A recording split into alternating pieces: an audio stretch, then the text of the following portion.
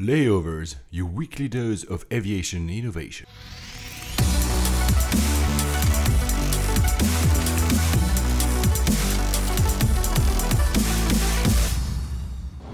Hello ladies and gentlemen, welcome aboard from the flight deck. This is Paul Papadimitriou. Hello everybody, this is Alex Hunter. We'll be your pilots for this show about the news, the startups and the technologies defining the modern air travel experience. Our flight time today, 1 hour and 1 minute, and we expect an on-time arrival. Coming up on this flight, a new low-cost alliance shakes things up in Southeast Asia. I do my first round-the-world trip in first. Jet Lovers goes 3D. Airbus goes AQ. Alex and Bourdin share some airplane food similarities. Qantas finally introduces women pilot uniforms. Singapore Airlines and Air France wanted to get close, but Lufthansa said no way. Ryanair opens a new chapter by reshaping its route model. Hotels get to cabin feeling. New York wants to fire TSA whose queues are getting out of hand. As we reach our cruising altitude, I'm going to turn off the fasten seatbelt sign for you. Now, ladies and gentlemen, sit back, relax, and let's turn on those noise-cancelling headphones. Flight 41 to Sofia. Sofia, finally, we're in the same place at the same time. This never happened. Never happens. The laws of travels, the gods were with us. At some point, it was bound to happen. But we were not in the same flights. No, we weren't in the same flight, but we did realize that this is the first time we've actually been in the same place since Tokyo in January, which is pretty crazy. We talk to each other all the time, obviously. We haven't met physically. Since that episode we recorded about attaché travel, that was great. And your new episode about New York is just out. I encourage people to actually watch it. I'll put the link in the show notes. Talking about great reviews, because you get great reviews for attaché travel. Before I get there, actually, you know what? You met two guys in your lounge actually told you about layovers, right? I did. Of course, this is the first opportunity to talk about this. I was waiting for my flight to Sardinia, which I'll talk about a bit later, and these guys came up and sat next to me in the lounge, and they were clearly fellow plane geeks. We immediately, of course, started talking, and it turns out that they were listeners to the show, which is awesome. Amazing. How did they recognize you? I mean, were you talking to yourself? We got into the subject of podcasts and general aviation geekery, and I said, I have a little podcast myself, and quickly realized that they were listeners. They were heading from Dublin to Sydney, and their flight was already 24 hours late. Oh, wow. Yeah, they'd had a maintenance issue the night before, and so they'd been put back a day. So I'm hoping, here we are, 2 weeks later, that they finally got there, and they're they're enjoying it. But they were super nice guys, so if they're listening to this, then I really enjoyed our conversation. About enjoying, we received amazing reviews on iTunes. So we said, guys, please give us a review on iTunes, that you actually delivered. Basically, they're all 5 stars. I'm going to mention a few ones. Tim Mahoney, this podcast is a great way to pass the time, very informative. Then there is a Glow Code, a Hello Glow Code, insightful, fun, enlightening. This is my go-to podcast on flying, top notch from Badabing 1000 in the UK, an addictive podcast, it says. He loves the structure. Mathieu Guionnet, Deluxe says, great podcast about the aviation industry with a personal touch from both of the owners. Great job. He actually says, I don't usually like podcasts longer than 30 and 40 minutes, but I made an exception for this one. So thank you so much. We do get a lot of, thank you guys. That's awesome to hear. But we do get a lot of feedback from people about it's too short, it's too long. Yeah, it's really hard to find the actual science for that, right? I don't know if there's a standard, but we seem to have found a cadence with around an hour. Around an hour, yeah. Oink Oink says, a must for the frequent flyer. These two guys, Alex and Paul, will make your day for an hour. So that's really, thank you so much. Great air travel news and reviews by your friend, the Fatty from Canada. Love the podcast. Extremely likable and relatable host. Wow, really, thank you. And Gen Kanai, our friend Gen Kanai from Shanghai, did a very lengthy review. One of his points was we should get more guests. Well, you just listened to the past episode. We had a guest, and we promised that we'll try to get more on board. Talking about very funny names, because that's the thing on iTunes, there's always like these funny nicknames that you put. There was this, I don't know if it is that funny, but there was this person probably that created a Wi-Fi network for a Qantas flight. And what was the name? I think it's funny, but also not funny, as you say. So somebody called their Wi-Fi hotspot mobile detonation device. And it came out. I'm sorry, I'm laughing. But if you pull up, your Wi-Fi connections on your phone or whatever, and you see that, part of you, 99% of you is going to go, haha, very funny. And 1% of you is going to freak out. And I guess the 1% 100% won in this instance. And the captain said he wasn't going to move the airplane until somebody fessed up. And nobody did after about an hour and a half. So they moved away from the terminal and it went away, which kind of points to it being somebody in the terminal, some joker. But that's a pretty funny story. Talking about Qantas is something I didn't know, since we're in that part of the world. Apparently, up to very recently, women pilots had to wear the same uniform as men, so they were tailored for men, and they finally created uniforms for women. And thank you, Qantas. I mean, it's about time, right? Yeah, absolutely. By the way, they really do look great. When you see pilots in a uniform, there's always been something about it. I think there's some mystique, probably. Yeah, absolutely. They're a rare breed. I know there's a lot of pilots out there, but still, it's kind of it's a cool job. Something you love, besides flying, is food, obviously. Proof is your show, Attaché Travel. We spoke a little bit about food here, but one of the leading tastemakers of crazy food is Anthony Bourdain. He had this interview on bonappetit.com where he's answering the question, are you eating airplane food? So you, Alex, do you eat airplane food? If I'm bored.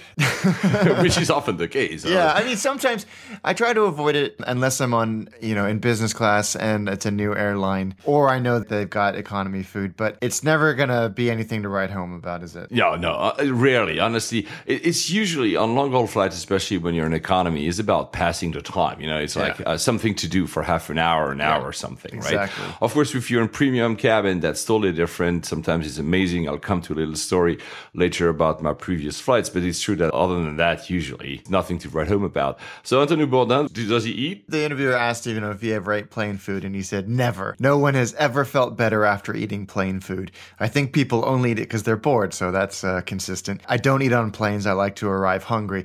I'm a big fan of Anthony Bourdain. He's responsible for a lot of what I do today, but and this is a consistent thread in his commentary. He's always vehemently against airplane food and says that he'd rather get there hungry and go to the local food market or hawker center or whatever, which I get. And he says, they challenged him and said, what if you're on a super long flight? And he says, for the long ones, I order cheese and a shitload of port. I had to eat some cheese and drink myself stupid. He says, if you want to be the most despised person in the cabin, bring some good barbecue on and have everybody in the plane smell it. I've actually had once on the ground, someone got a pizza delivered. I never understood how it worked. It must have been a prank because the staff must have been in, of course, on it, because otherwise it would have never passed security. But it was really fun to see that happen. Anthony Bourdain also recently did an interview saying that he absolutely loves the Philippines, and that allows me to make the transition to Southeast Asia. A new kind of alliance has been created, and that's a very interesting one because it's an alliance of course, Southeast Asian carriers, but low-cost Southeast Asian carriers. This kind of came out of nowhere, didn't it? I mean, I certainly didn't hear any rumblings about it. Not that that's got to do with anything, but it really did seem to pop up out of nowhere. Maybe because we're not in a region, so we don't, of course, hear about it. But it's true that it's the concept of making an alliance between low-cost carriers is almost unheard of. You don't have, Ryanair and EasyJet. I mean, we've heard lobbying alliances, to fight for the same rights against governments and regulations. But to actually have these type of agreements is not exact. So I'm not sure of the extent of that alliance, if it has interlining agreements, for instance, or not. But it seems to be that they're both competitors. At the same time, they're trying maybe to kind of dislocate the traditional carriers over there. So it's going to comprise initially, and I think their ambitions are to expand, but Cebu Pacific, Jeju Air from South Korea, Nok Air from Thailand, and Nok Scoot, which is a joint venture, and then Scoot and Tiger Air Australia, all subsidiaries of Singapore Airlines, and Vanilla Air, the hilariously called Vanilla Air from Japan.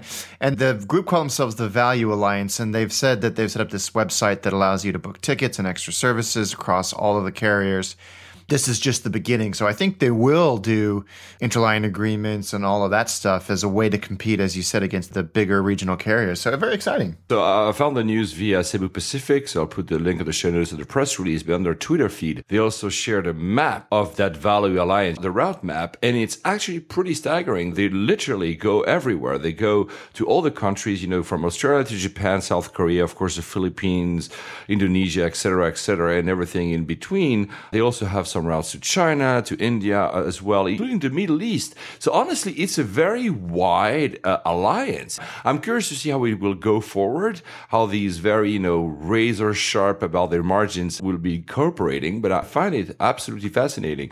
On the topic of Cebu Pacific, since the alliance was announced, they went very funny on YouTube. I'll put the link in the show notes where they are challenging the other 7, because currently there are 8, the other 7 airlines to a Running Man challenge. They have this video with all the staff and everybody is running like stupidly in plane outside of the plane. They said, who's the funniest airline of all 8? So this, for the moment at least, it seems to be something that could actually have a big impact in the region. And I'm wondering if someday we'll see the similar type of approach for other low-cost airlines, including in Europe. I'm not sure, but it could be very interesting. Yeah, I'm interested to see not only what services they expand to, but who they expand with, because there's so many low-cost carriers in that region that it could be a formidable alliance in a few years. Talking about alliance, one that is peculiar because of their current ties, Singapore Airlines and Air France are talking about allying themselves. This is a weird one, isn't it? Because it's cross-alliance, meaning that Singapore Sky Airlines Team and Star, yeah. Yeah, they're members of different alliances, so it seems counterintuitive. But these are 2 airlines that are venerable elder statesmen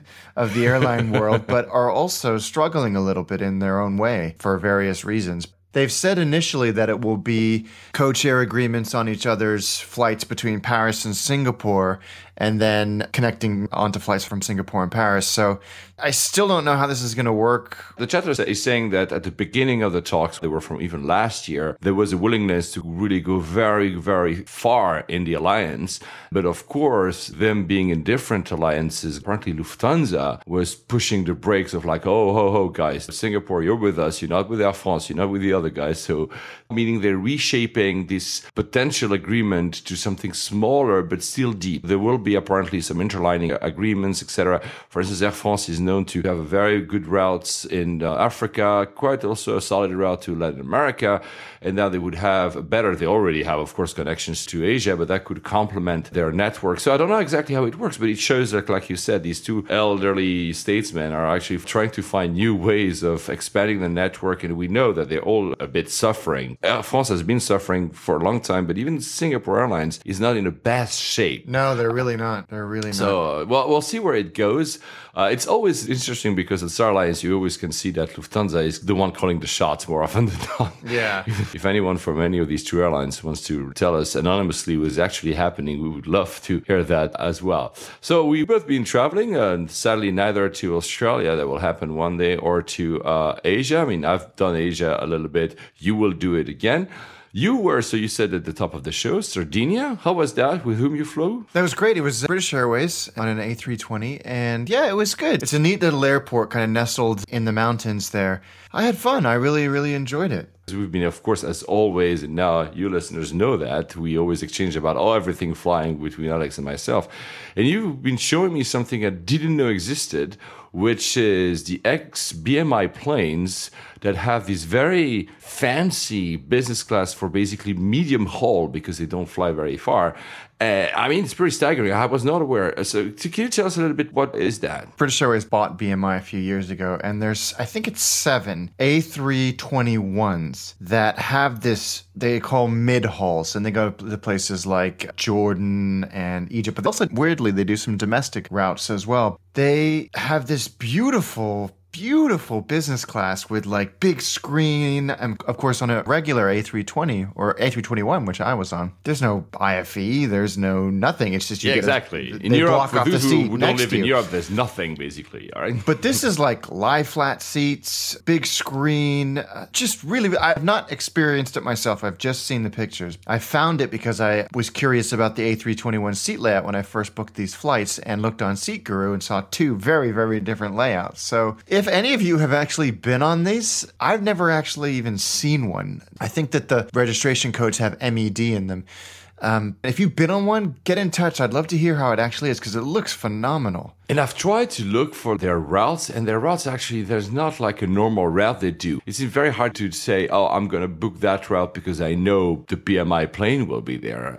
So you told me they're going to, for instance, I think Istanbul, maybe Tel Aviv, such places, right? Right. Amman, Jordan, places like that. You just said domestic as well? Yeah, they do. Looking at some of the turns that the planes do, there's like Edinburgh and Manchester and Newcastle.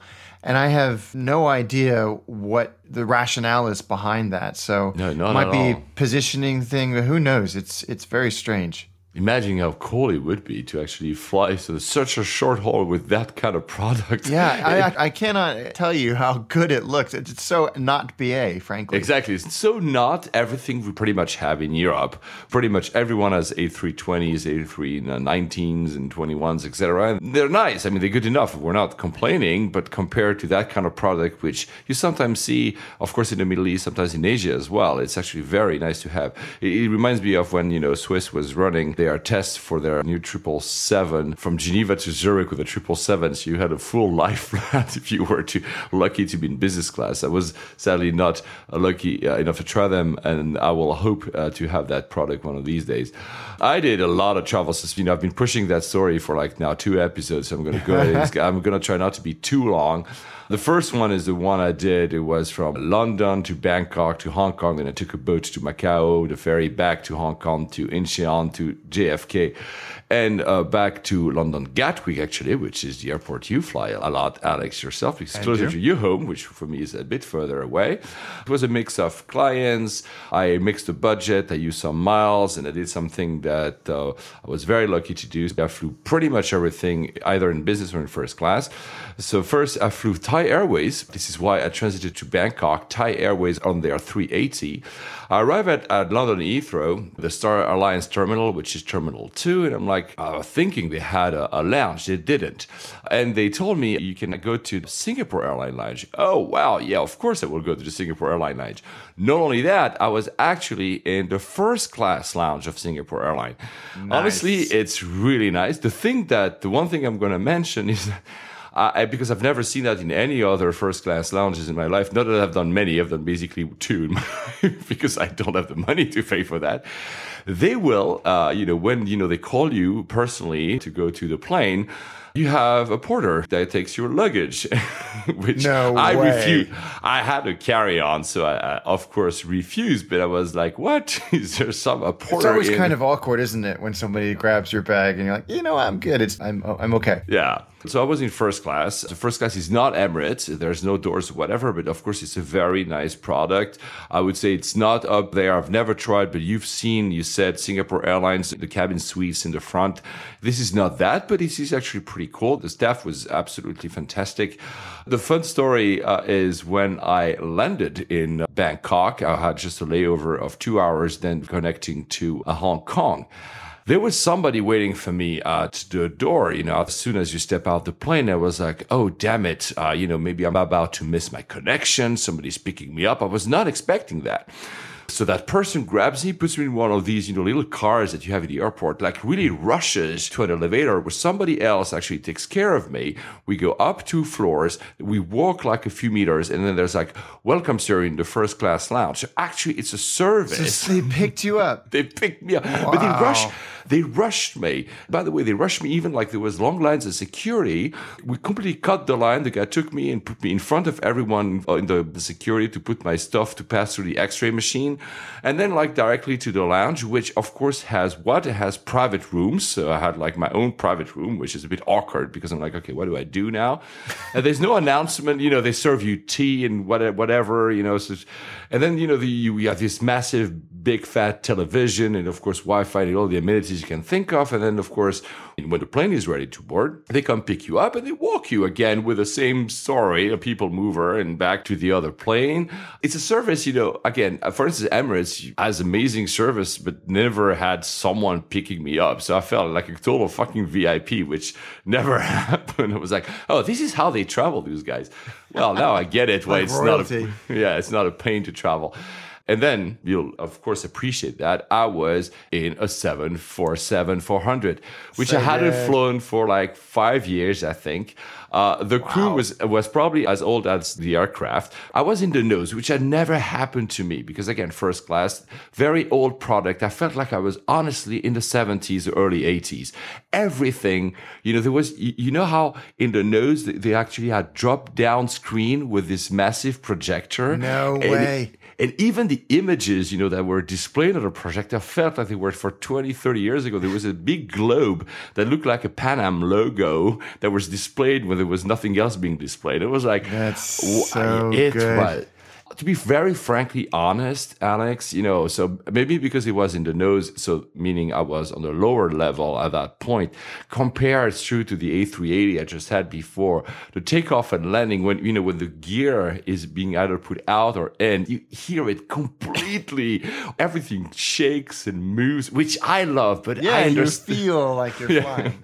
I understand why because some people have been telling us, why are you such fans of the 747? I don't know if we have the answer. We talked with Mark in the last episode. Maybe it's a mystique around that plane or something. What is it for you? I think it's, when I flew to Sofia, which we'll talk about in a second, we had a bus from Terminal 5, which is unusual, and there's a very good reason why we had a bus, which I'll share later. But we walked right past, almost underneath the wing of a 747 to get to the bus. And just looking up at it, it's just such a majestic, correct, beautiful, trustworthy, reliable airplane that it's hard not to love it. Where, the A380 is technically impressive, but ugly as sin. It doesn't have that mystique that the 47 does. I'll continue the story. I don't want to take too much time, so I'll try to go as fast as I can. Yeah, even the music in the plane, the little jingles they were playing felt as if we were in the 80s. I really loved it. By the way, the layout was strange. So the front door was open and everything is open. So you walk as if you walk in a big loft, which is the nose of the plane. And on the other side, there is the kitchen. So there's a kitchen within the plane that only the staff can get to. Of course, I went and asked if I could get to it. I'd never seen the nose, so maybe it's a feature that all the 747s had, but for me it was really like, wow, I feel like, like in these old Pan Am's pictures you see from the 70s. I adore that. I didn't have time because I've been flying all around, but I'll put some pictures probably on my Flickr and I'll share it one day with you guys so you can see it. It's really something. If you can experience a 747, you should before they disappear. Then you land to Hong Kong. You don't have to clear immigration. There's a little train that takes you to the ferry terminal. When you wait for a ferry, which is a fast-speed ferry, of course, Alex, when I asked him about this question, because he used to live there, I said, Paul, take the helicopter. Yeah, right. Took the ferry. It's really great. And what I was surprised is two things. First, immigration in Macau is actually extremely easy compared to Hong Kong. You basically arrive and you get in. You show your passport. I felt like I was in Europe. Macau I could have a show about it because it's a very strange place. I mean, I had some fun. It was only 24 hours. I jumped off of a tower bungee jumping. Yeah, so that's fun. That you need to find a way to post the video somewhere because that's incredible. 233 meters. Yes. Yeah. Jeez. They actually give you a little card, frequent flyers. The more jumps you do, you get free jumps. And it says frequent flyers. I have a new frequent flyer card. On the way back, I was checking into the ferry. So there's also like checking counters. It's amazing. They had all my information already, meaning the airlines are sharing that kind of information. They knew, they said, final destination to New York. It was beyond my next flight, 2 flights ahead. And then they were asking me, but do you have the ESTA, so any visa? Yes. And do you have a flight that goes from New York to somewhere? Are you going away from the US? I had to prove, thankfully I had everything on my Evernote, etc. But I had to prove that I were also maybe US authorities asking them to have this, but they had everything, my flight number, That's everything. Strange, isn't it? Because they're on, like you said, they're on separate itineraries, right? So how would they have got that information? I don't know, probably, information sharing, but I didn't mind. I was just surprised because obviously if they had asked me, prove us that you are going X and X, I would have shown them, I'm in China. I'm not going to start doing some crazy mental thing at a checking counter, but they really had a lot about me already. They didn't have my ETSA, so you see there's some things that thank God they didn't have. But they really had a lot already. When you arrive at Hong Kong airport, you go to a little check-in counter. By definition, you cannot escape it. They will reimburse you your Hong Kong landing charges that you paid on your flight because they said, that's good. Yes, I got $120, I think, because they said, since you haven't actually been in Hong Kong and you've just transferred, here's your taxes back. Cash, by the way. So that's, I was then flying Asiana to Seoul, so New York via Seoul. They have no lounge, so I was in the Hong Kong Airlines lounge, which was pretty cool.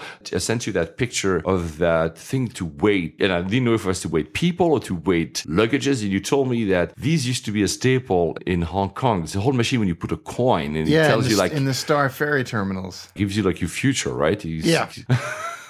That's actually cool to find that in the lounge. That lounge also had something very funny. There's like on-demand noodles, which of course I enjoyed. Nice. There's a chef with an open window, and you can request a few things with a touch screen. So the lounge was not fancy, but the little things that you have sometimes in Asia that you don't have anywhere else are pretty fun. Yeah. Then I flew first flight from Hong Kong to Incheon, and I flew, I think it was 320 or something. And you tell me, Paul, there's an A380 doing the exact same ride in front of you, like 5 minutes difference. Yeah, I remember it was the weirdest thing because I was looking at the flight on Plane Finder, and there you were in an A320, and then there was an Asiana, so same airline, A380, leaving at exactly the same time. Doing the same route. I didn't get that. I mean, I booked whatever I found, and I never thought there would be another one. Not that I regret or anything, but it was really strange that they would have these two Concorde planes running at the same time. And you remember, I sent you the picture of the interior of the business class cabin of that 320, and I said, this must be so old because it looks like I'm in the 80s with these big fat seats. And you're like, Paul, that plane is 4 months old. Yeah, it was brand new. It was brand new. There's a difference, isn't it, between Asian regional business and European regional business? It's night and day. It's still night and day. There's still IFE. It was nice. By the way, the pilot came into the cabin to salute us, which is something, very nice. And it was actually very good service. I did enjoy it.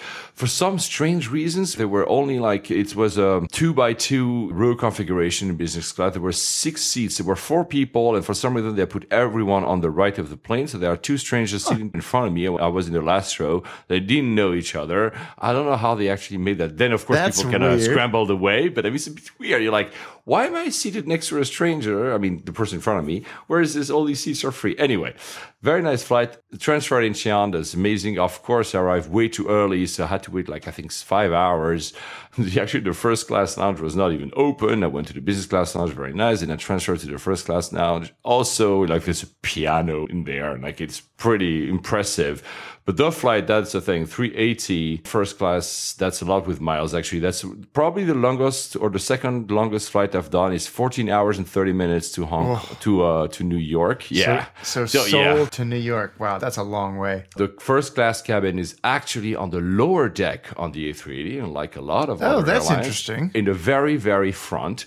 Private doors as well. I mean, you have to close them manually instead of Emirates. You do it with a button. But honestly, probably one of the best products I've seen in my life. Honestly, even the pajamas were I kept them. I mean, I keep them all anyway, but these ones are probably the most designed and thoughtful, and honestly, it's just an incredible product. Very funny tidbit, though. When they do their safety thing, they, of course, remind you for the umpteenth time that you're not supposed to smoke. It's not smoking service. Yeah, because smoking service exists. It's another plane that was not movable or something, right? They tell you on Asiana, air spray product could actually also trigger the smoke alarm. Really? Yeah, well, I've never heard that before. They also had a catalog because you are looking for these tiny planes that airlines used to sell for one of your kids, right? Yeah, my son loves the little plastic models. At every flight I go, I look, Lufthansa, etc. I look, is there a plane that I could bring back to Alex? And sadly, actually, these are disappearing. They really are. So when I picked up the in-flight shopping magazine to look at it, 310 pages. What? And no airplanes. That's crazy. No, but you can book everything and anything. You can buy whatever you want from, I thought the medication. Lufthansa one was bad. Holy cow. Yeah, this is just incredible. You can, of course, have it delivered to your home, etc. So it's actually really a fun one to watch. The one little thing I will say, this is not only for Asiana, it's for all airlines. I mean, I get it that you have to play some promotional videos, but you know what? When you have 3 or 4 in a row, it starts to be a little bit, tiresome, it gets tiresome, especially if you cut your movie or you're like, oh, just shut up. Which, of course, then, drags people like me to just watch stuff on our iPad because it's not going to actually be interrupted. Yeah. So I would say in terms of think about that when you overdo it a little bit. But honestly, perfect flight. Crew was absolutely fantastic. The food, of course, you had Western choices and Korean choices. I always go for the locals. So Korean was amazing. Oh, I'm so jealous. I've never flown on Asiana. I'd love to. Impeccable is that, I would say. Even the way the staff is dressed and the way they walk inside the plane is impeccable. It's admirable. I mean, maybe some people would say it's too close to being robotic. Is it perfection? Is it robotism? But honestly, it was just incredible. Nice. Incredible. There's no, oh yeah, that's the funny thing. There's no overhead bins. There are lockers in the front, like on the lower deck. There's, the stairs are in front. There's a series of lockers when you can put your stuff, like lockers, like in a locker room, like you go to the gym. So you have your locker. Yeah, exactly. It was like, where are they taking my luggage? Because I had my carry-on. That's all I was flying with. It's like they take it. And I'm like, why are you taking it? Can I not keep it with me? They put That's it in the locker. A little strange. So yeah, then I arrived to JFK. As I said many times over, and you've said as well, honestly, since they've introduced the machines for immigration, it has changed the game. I literally... JFK, right? We're talking about a big airport that is always crowded. I have ETSA, a visa waiver program. I literally cleared immigration in less than 3 minutes. It's mind-blowing. It's going makes such super a difference. fast. Yeah, I mean, what the US decides to do something and they go all in, well, it changes completely the game. It used to be that you had to sometimes wait an hour and a half in the queue even for visa waiver programs until everybody's cleared. Those machines are just wonderful. So kudos to the border administration, whatever the name is in the US, because that's really has changed everything. And then last bit, the plane back from, again, JFK, this time to London Gatwick. Why? Because I absolutely wanted to try Norwegian and to try the 787. So I finally did the 787. Sorry, Alex. I know. Well, I'm glad that one of us has experienced it. And but you will do it soon, no? Yeah, in 1 month I'll do it for the first time. I see. So you won't be that late, actually. So you'll be catching up very quickly. You'll see it's everything what it's said to be. To be honest, of course, the product is Norwegian. I'll go to that in a second, but the window's actually larger. The plane is actually quieter. Everything that people say, and you're like, is it like marketing or is it actually the case? It is an amazing aircraft. It has a lot of personality. And you know what? Now that I've been in one, I will actually actively try to see if I can, whenever I do a routing, if there's a 787 there. Because really? It was that good? It is that good. It has something to it that it's not the hype. There's really something about that aircraft that is amazing. The product is Norwegian, so it's a low-cost, long-haul airline. And it's amazing. Imagine, I was in the Eco Plus or Premium, whatever the name they give it. So slightly larger seats. There's no light, flat, whatever.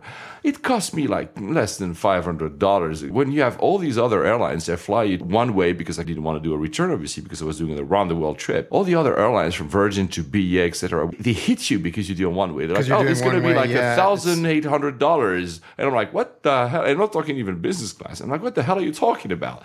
And then you fly this, and you know what? The staff was amazing, like young and entertaining. The product has a lot of personality. It has something, it's probably not Virgin America, as in not exactly that far off the mood lightning, but there's something to it. I really passionately liked it. I will fly Norwegian again. Everybody that I've spoken to that has flown on them has had a positive experience. They really do seem to be doing something right. They just announced that they will now be flying, for instance, to Las Vegas from Gatwick. I really hope that they are opening new routes, because it's not only the price, it's the price and the quality. It's a low cost, quite comfortable. There's something very nice about it. I really am impressed, and I will fly them way more than, even if clients tell me, Paul, it's fine, you can pay yourself in business class, I would actually go and maybe try Norwegian, because they are that good. Now I'm even more angry when I hear stories about the US authorities trying to block them. Well, that's why. It's because they're so good. Honestly, they are very, very, very good. And, the little details about, everything from having the USB and everything you'd expect that, the stuff that you and me will be like, why is that missing? Yeah, exactly. Yeah. They thought about the little details. It's not, again, it's not luxury, but it's perfect. It's exactly what you and me would fly all the time. And you know what? On the 787, it's true what they say about the overhead bins being very smartly designed. They're big. You can put a lot of stuff there. No, it's a great aircraft, and it's a great airline. I'm flying actually again the 787 next week from Zurich to Doha. So I'll see if it's a different experience. I don't think so. The plane is really, really amazing. Yeah, and I forgot, the IFE is really nicely done. It's clearly an Android tablet, so it's extremely snappy, not one of these things, some of the airlines invent and are almost overdone. Yeah. And there are some very smart little things like a video to explain you how to fill your immigration card. Just helping you do the stuff that normally we might ask a flight attendant, what kind of name should I put on this box or whatever when you fly to the US, for instance. The little things like that. Well, of course, they want to reduce the strain on the flight attendants, but at the same time, there are very simple steps that just makes it very agreeable. You should definitely fly them, Alex. You will be convinced. I'm pretty sure. I'm a fan, and I've never even flown them. I just like what they stand for. And then, so Sofia, so I was in Athens before, and before that I was in Paris very quickly. So Paris, I took Air France from London to Paris. Makes no sense when you have the Eurostar, but I needed one flight per year to maintain my SkyTeam miles. So I just took that one. That's dedication to the game right there. Yeah. I flew from Paris to, which I really don't like Charles de Gaulle, but I flew from Paris. And I was in Terminal 1. So that's the old terminal, that is very designed, made in, I think, in the 60s or something. It has something to it. I mean, to be honest, it's not practical. It's not scalable. There's way too many people. But the design, look it up, guys, online. If you've never seen Terminal 1, you can feel the enthusiasms that people like that TWA terminal. Yes. There was this hope that flying would be such an experience. I never thought about scalability, of course, of the fact that we'll have like hundreds of millions of people in an airport. It has some personality to it. Athens, nothing to say about. Then Sofia, 1 hour flight, again, paid by clients. So I said, okay, business class. There's no business class basically between Athens and Sofia. So Aegean Airlines A320, perfect. And one thing I realized is it's strange. Although they say there's no business class, I was put in front and there was a free middle seat between me and my fellow passenger. And a friend of mine from Lufthansa tells me, and that I didn't know, that apparently if you are a Gold Senator card member, they will make everything in their power to have a middle seat free between you and your passenger. That's so cool. If they can, they will do it. Last thing, and then I'll finish boring you about my very, very long travel stories. Since I'm on Lufthansa, I was in New York at a conference called DLD. One of the sponsors was Lufthansa, and I could see two things. One we've talked about, and the other one we haven't. I've been able to finally see the Remo electronic tag on the luggage. The actual luggage was there. Those guys were there. I was able to actually touch it. It looks pretty amazing. It's, your traditional Rimowa, they have this very particular design that you can recognize out of the 1,000. Interestingly, not only they do that for Lufthansa, they already are doing trials for 10 other airlines. Wow. 10 other airlines, and not only German airlines. So this is something that might go somewhere more than you and me were thinking. Well, of course, only Lufthansa will go there, and only people who are Rimowa. This is something they are deploying APIs and stuff. So we'll follow up. We'll keep an eye open about that luggage. This could be an interesting one. And the other thing, Lufthansa was displaying. You could test the virtual reality headsets and test the products of all the cabins of Lufthansa, which is really cool. And then I asked the representatives, and I will mention one name. I think she was called Jane. She's been working in marketing in Lufthansa US for the past 23 years. It's when you see people like that you like the airline industry. It's people that are loyal and that really do good shit for passengers. She was one. And nice. She told me, you know what they use this product for? At check-in counter or at the gate, they will entice you to see how is premium economy. This is what you could have, and this is how much you should pay to get a small upgrade, and you'll be able to fly premium economy. So if you're in economy, at JFK, they will show you in a virtual reality headset what it would be like to be flying in a slightly better product. That's clever. Right? So Sofia, we'll go to Sofia at the end of the show, and I think that actually ends my story. One last thing about Charles de Gaulle. Guys, why do you have e-gates? I know it seems to be that I'm always complaining about e-gates for passport at every show, but they have e-gates that says European Union, so you and me, Alex, could go there, and then when you arrive in front, they say, oh, but we think only French passports are working here. Are you kidding me?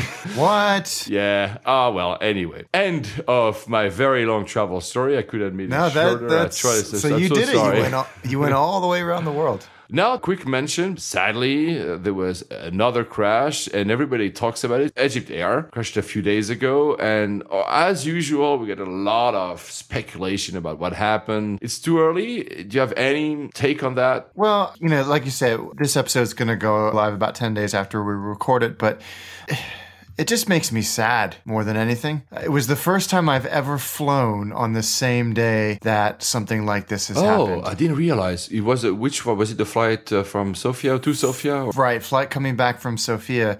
It had happened that day, and I got in the airplane, and I really couldn't stop thinking about it as I was flying. Not in a sort of freaking out way. It's just sort of a moment to reflect when you've got nothing else to do and you're up there. Who knows what the cause is, no matter what it is. It's so sad, and it feels like it's happening often when relatively it's not. And when I got home, I pulled up Plane Finder, and there were 7,436 airplanes in the sky at that moment, and they were all going to land just fine, and they were going to do it the next day and the next day and the next day and the next day. But yeah, we'll see what comes out of this, what caused it, but it's just sad. It's plain sad. Yeah. Our deepest sympathies to the families. Will probably learn the causes. And the one thing is, don't go into, because and I don't say that to you, Alex, obviously, but people sometimes go into all these kind of speculations and crazy theories about what happened. We'll learn. It takes time. Don't go into crazy mode immediately, because sometimes it pisses me off to see people, oh, yeah, this is why it happened. And immediately bomb after like 5 minutes after even the plane crashed, not even time to mourn or whatever. It probably is the age of social media and fast-paced news, but still, sometimes it's everybody's an expert suddenly.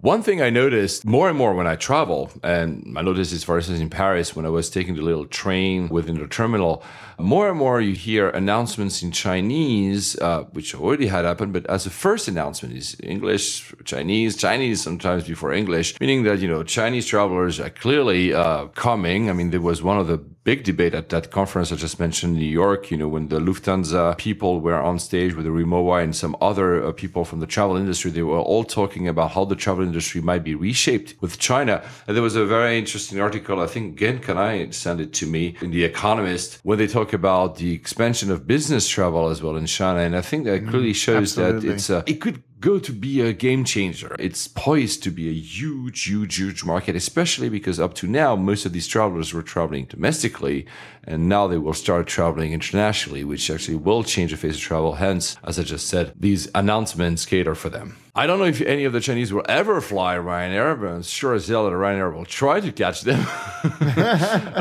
We said that they've changed a little bit their stance. They used to have this reputation of being like these very bad and low cost, and now they're actually changing a bit their image. Well, yeah, they've worked hard, and I think it really is a genuine effort to reshape their image from this sort of customer-loathing experience to more customer-centric. I think they've finally reached the volume of passengers where they can now just start to move into the territory of more customer-centric airlines. So they've added a little bit of flexibility. They've reduced some of the fees, or at least made them a little bit more obvious. And they've introduced this business product, not business class, but more flexibility, things like that. Very similar to what EasyJet have done.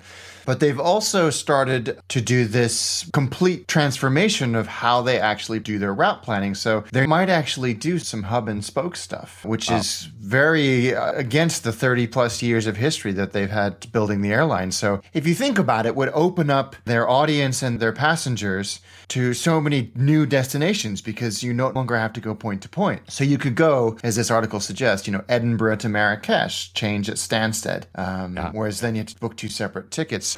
It's a brave and bold, but also a very sensible move. So it'll be interesting to see how. Have you ever flown on Ryanair? Yeah, but a long time ago. So still at that time where Ryanair had it was not a good experience for me. And again, I repeat that because I always have to say it for people that think I always travel in the front of the cabin. I fly a lot, low cost, but for me, EasyJet is my get-to-go airline I fly to. And I'm really happy with EasyJet. Me too. I mean, I had a few hiccups from delays happens even like on Lufthansa or BA, for God's sakes. But so for me, it's interesting to see that because I might want to try it again. For instance, they've unveiled a frequent flyer program now. They also make it easier to book multi-city, like you just mentioned, and which actually reminds me that I don't know if you had talked about it on the show, but actually we had spotted the news. They were willing to sign, I don't know if you had been done, but they were willing to sign an interlining agreement with BA. Yeah. And now that we have this piece of the puzzle, you would say, yeah, if they're going in a hub and spoke model, having an interlining agreement to complement the missing pieces of the network with BA would actually make a lot of sense. Yeah. Let's also not forget that the new BA CEO is the guy who actually founded Vueling. He's a guy who also comes from a low-cost world and understands that BA has to also reshape its business model closer to the low cost for at least the economy part of the cabin or maybe some of the short routes. So there's something there that is very interesting going on, I think. Absolutely. And I think it's just the next step in the evolution of Ryanair. And let's not forget, they're a huge, huge airline, and they didn't get that way by making mistakes, frankly. So I think this is a sound strategy. It'll be interesting to see how it plays out. When I was flying from Heathrow, I always carry this backpack with all my equipment. So I have a normal camera, then I have all little add-ons. I have a GoPro, I have a 360 little camera, I have plenty of cables, an iPad Pro. I had to have my MacBook at the same time, so I have a lot of stuff, which creates usually sometimes our problems. But the first time a security at Heathrow asked me to basically remove everything out of my bag. Never happened to me in the US, but we have, again, more news in the US that the TSA is becoming more and more of a disaster. And there were some pictures of the lines. Holy cow. Yeah, these pictures are coming from Twitter as well. So there were frustrated travelers venting their fury at these lines that are just... The lines are just... ridiculous. Yeah. And it comes to the story that you shared a few episodes ago about the fact that they're trying to move people to TSA Prey. They understaff the non-TSA Prey lines, and of course that creates these. And the lines are like, really, some of them like going through entire terminals or something. This is crazy. You're supposed to arrive 2 hours early. People that know Alex and myself, we know that we are sometimes very early in the airports. But that, if I know that, I will come like 4 hours early to an airport, which is ridiculous by itself for domestic travels. Yeah, it's obscene. And I saw a tweet over the weekend or late last week that Chicago Airport was telling people to arrive 3 hours early for domestic flights. That's insane. Which is just crazy. I think also, was it Charlotte Airport? The line was 3 hours long. So people were going to miss their flights. I think it's ridiculous, absolutely ridiculous. The Port Authority of New York and New Jersey, that handles the three airports in the New York area, is thinking about basically replacing the TSA with another private body. Yeah, they do something similar in San Francisco, but it's sort of a joint venture between, or at least it was. If anybody knows more detail about this, but it certainly was not purely TSA and not purely city or state of San Francisco. So, and that actually was pretty good. It's not as great as it used to be. I can see why people would find that attractive, including port authorities. But if you want to be in a plane and not having to suffer through security, so there's two ways. One is obviously to actually buy your own aircraft like a Gulfstream, but you'd have to have a lot of money. The other way is to actually go to a hotel that looks like an airplane. And there was this Cloud9 hotel in Ireland that is in a plane. I love this. I love this. So this chap who has a glamping, so glamorous camping resort in County Sligo. Apparently, there's been a Transaero 767 sitting at Shannon Airport for a long time.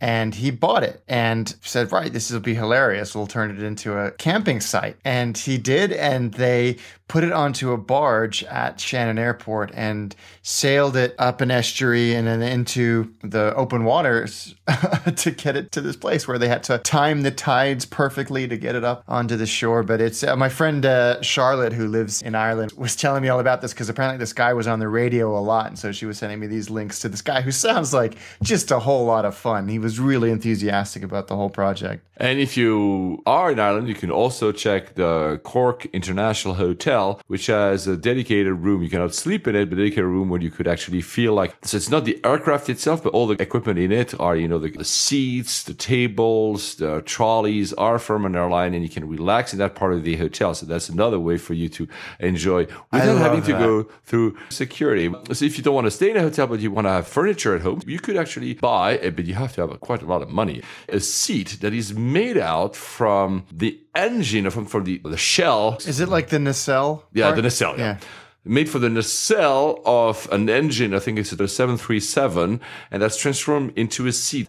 On the website, it doesn't say how much it costs. You have to actually inquire, which I didn't do because I don't want to max out all my credit cards on that. And then I guess you also have to transport it, which should be pretty heavy, that thing. Yeah. I love stuff like this. There's been a few places that have been doing stuff like this for a while now. And Boeing actually do some of the stuff themselves where you can get like a DC-9 engine cowling chair. Right, it's true. They have a store, actually, an online store. We can buy a few things, actually, as well. A bench made from the leading edge slat of a 727. I mean, yeah, you're right. There are thousands and thousands. Beautiful pieces of work. And there was another one, and I can't remember what the company was called, but they did it in the late 90s, early 2000s, Aero Art or something like that. I'm sure you guys know what I'm talking about. The same company that does that chair also will release more affordable products. They aren't yet released, but if you want to be on the lookout, their website is planeindustries.co.uk. Lufthansa actually sells you, it's a company, I think it's in the US, they refurbish old trolleys from aircraft, when you have, the food that is being delivered to you. They refurbish them. I find them a bit expensive for what they are. If you want to find those, you can go on eBay, and you always have like a lot of good deals, because I want to buy one for my office, but I'm waiting for a specific color. You can find them for like sometimes 200 quid, which is like $300, even sometimes less. You have the full ones that are very big, or the half one that's slightly smaller, and you can find really good deals on eBay. So have your eyes open there. Don't always go for the very fancy shops. I'm always surprised how frequently they turn up on eBay, like even like rows of economy seats, old business class seats. Yeah. My office would be very full of, If I had more room in my office, I would buy a seat, like an economy seat. Of course, they're a bit worn out and whatever. Probably need a bit of a cleanup, but they're not that expensive. I'd rather have that has some kind of history to it than have like a very fancy seat made of a nacelle of an engine, which honestly looks amazing, but I'm not sure it would actually be worth the price. But I mean, if anybody buys one, invite Alex to actually sit in it. I want to take a picture of him in there. I was booking other flights with Lufthansa as well, because I've done some other routes. I went to Krakow from Paris as well, didn't mention earlier, and I flew the only flight I could find with Lufthansa. Alex is accusing me always flying Lufthansa, basically Frankfurt being my second home. It's slightly changing. I've looked at my stats. I think by the end of June, I would have been at Munich more than Frankfurt. And I'm really liking, we said that when we talked about Munich, because the transfers are much faster than Frankfurt. Lufthansa just started a new service. It's called car sharing. I mean, you know what car sharing is. They've basically allied themselves with Car2Go, which is a company that was, I think, created by Daimler, the guys behind Mercedes. As part of the passenger experience, you're going to the airport. You could also rent a car for an hour or two just to get you to the airport. Everything is arranged, a special parking for Lufthansa flyers there, and then you go directly to your flight. It's a good idea. Would you do that instead of taking your car and leaving it to Heathrow? There was such a service you could only by the hour? Yeah, I mean, if the economics stacked up, really, for me, that's what it all boils down to. I have to admit, because I parked my car at Heathrow for the last couple of trips, and when I was flying back, short-haul trips, they're like, would you like a glass of wine with dinner? And I was like, no, because I have to drive when I get home. Correct. Yes, absolutely. So it's such a small inconvenience in the big scheme of things. That's definitely a benefit to this type of service. I don't know if anyone disrupting that part of the service. We said that Lufthansa has now an innovation hub based in Berlin. We also said that Airbus has opened this new lab VC thing in the Silicon Valley. They've actually hired who's going to head it, and it's an ex-Google, so they're very serious about it. And from the last time we talked to this time, they now released a name, A cubed. It's A3, so no, A3 is AGN, so I guess you have to say A cubed. The website is actually Airbus-SV.com for SV for Silicon Valley. Go on the website and you'll see that they're hiring a lot of people. So if you actually want to work in something airline related, you are in tech or you want to disrupt it, look at the listings. They really are going full on with that project. Airbus is not just an excuse. We know that lots of companies have opened innovation centers, incubators, etc., like BMW, AXA, insurance companies, whatever. But Airbus seems to be really, really going full on that one. So I think we have to keep an eye open on that one. Yeah, it looks like they've got some really big ambitions, and you're right, their leadership team is very impressive. Maybe we should open the London office for that. Yeah, why not? Talking about innovation, which is not truly innovation, it's more fun to have. I mentioned quite a few times the little website called Jet Lovers that automatically tracks your flights depending on your Foursquare check-ins, your Twitters, and your Facebook's updates and check-ins. They just added a very cool feature. If you've had been using it and you have your flights populated in there, jetlovers.com, you can now see a 3D view of the globe with all your flight path. Oh, cool. And each city has actually a little line on top of it, which shows how often you are at that specific airport. It even works on my iPhone. It's really, really nicely done. You should take a look. And one last story, what the fuck story of the day? Because honestly, we've heard about brawls in flights and, people being ejected, etc., etc., etc. But this was crazy. So this woman punched an EasyJet pilot in the face, a passenger. The flight was on the ground. They were going from London to Cyprus. Manchester to Cyprus. This woman, she assaulted the captain. And then they also discovered she had a warrant for her arrest for drug offenses as well. So, yeah, not the cream of the crop there. That she was arrested and taken off, and then the flight was only about less than 2 hours late. So the police and EasyJet did well. But then I just read today that EasyJet again had to divert somewhere to jump off a bunch of rowdy passengers on the way to, I think, somewhere in the Algarve, perhaps, or somewhere in sunnier climes coming from the UK. I'm flying EasyJet for my vacation because you accuse me of never taking vacations. I'm taking a vacation later this summer with EasyJet, obviously. So now that you tell me these stories, and I hope I don't have a brawl, which reminds me one thing. I was flying to that Thai Airways A380, and I will say that one passenger in first class was, for me, so maybe I'm judging, but clearly wasted. So probably the rules are not the same when you're in first class than if you are in coach.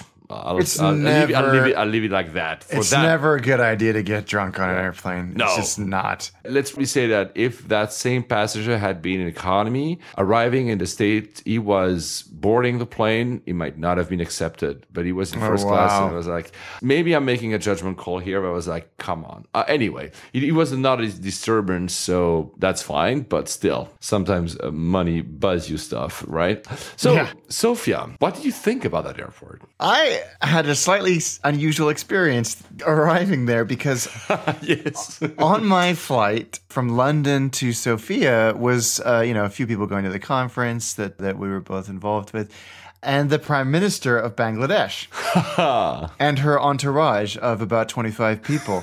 And so we had a remote stand at T5, which was unusual. It's not completely unheard of, but it was unusual. And that's why. It's because they had like maybe 7 or 8 Mercedes cars dropping off the entourage to get onto the airplane, including the Prime Minister herself. And then when we got to Sofia, instead of just taxiing up to the terminal and then with a jet bridge attached, we actually went to the VIP center where there was a red carpet rolled out, a guard of honor from the Bulgarian military, and about 40 or 50 dignitaries waiting there to meet our airplane.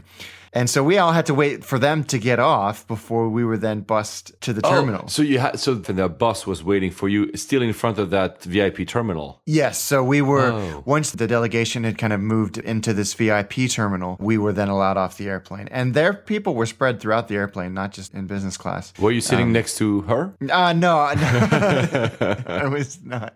Other than that, that's a cool airport because there's loads of old Soviet airliners in various states of disrepair. Yeah, it's crazy, right? Yeah, you mentioned helicopters I landed and I was on a very rare for me, but I was on an aisle seat, so I couldn't actually see you. And you said, Paul, when you take off, please take a look. There are like lots of small aircraft, bigger aircraft being laid out all around. And it's crazy the number of aircraft that are there. That seem like you say, some of them seem to be abandoned there. Yeah, because there was like an Avroliner with no engines, and there's a bunch of Tupolews sitting around. Tupolevs, yeah. And some big helicopters, Russian military helicopters.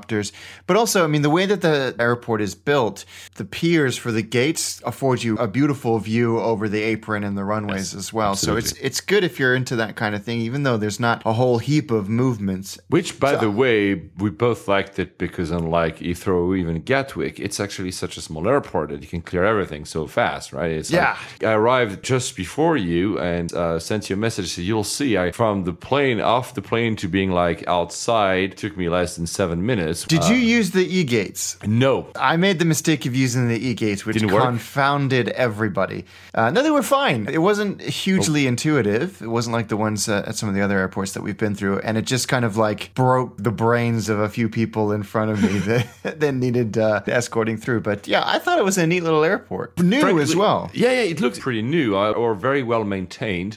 I will say that on the way back, but it's also because it was probably a Sunday, the security line was so long. I think from the point that I started queuing to the point where I actually passed security, I waited 30 minutes, which for a small airport, I mean, I had time, so I was not stressed out or whatever, and I was listening to music with my headphones, so I was fine. But I mean, normally in such a small airport, you'd expect these things to be much faster. But other than that, we haven't used public transportation, so I've seen trains, yes, trams. There's a metro that takes you all the way into the city. So it seems very practical too. Yeah, it's a great little airport. I was super impressed by it. By the way, when I was leaving the airport, I saw that VIP terminal that you've been so boasting about. I was like, such a VIP, Alex. You're being stopped at a VIP terminal. And you know what? That carpet must be permanent. It was still there. So I think it is. Hilarious. That's why we were saying that it was not in the brightest of reds. Probably because it was actually more of a rust color than anything. Honestly, very nice airport and fantastic views on takeoff. You see the city, you see the mountain ranges. I was really lucky. I took a lot of pictures, as always. I will send them to Mark because he said in the last episode he wants pictures from the windows. Yeah. 10,000 more to Mark. I actually enjoyed the city, so very nice destination. Qatar goes there. They did. There was the A320 sitting there. They do an A320? Yeah, there was the A320 was using the same gate that your flight the next day or 2 days later would have used as well. It was it was the A320. 4.5 hours. Wow. You just reminded me, by the way, that I was flying Lufthansa and I flew Air Dolomiti. That was pretty cool, actually. It was an Embraer 195, and it was a pretty cool aircraft and a pretty cool service. It's always strange that I don't know how it works, but they clearly say we are Lufthansa. You're like, no, guys, we are in Air Dolomiti. It's green. They say Buonasera, of course, because it's an Italian airline. But then when the PA announcement, they say, welcome to this Lufthansa flight. I was like, anyway, I love Embraers. You do too as well. And I do. There's this little feature that we both love, which is on the side of the walls, there's a little bump so you can actually put your foot, rest it on it. And I think it's such a small thing, but so powerful. So powerful. Well, next week I will be able to tell you what a Saab 2000 is like. Where are you going with a Saab 2000? Saab 2000 on Eastern Airways. What is that? To the Isle of Man from London City Airport. How long does that take? About 50 minutes. Because it doesn't go very fast, or is it because it's actually 50 minutes? I don't.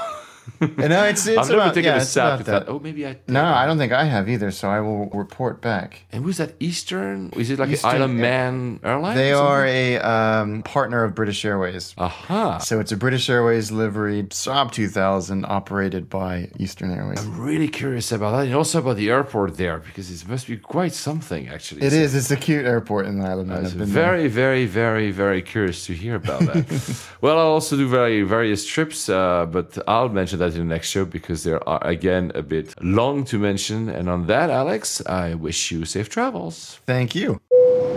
On behalf of Layovers and the entire crew, we would like to thank you for joining us on this podcast today. And we're looking forward to seeing you on board again next week. Flight attendants, please prepare for landing.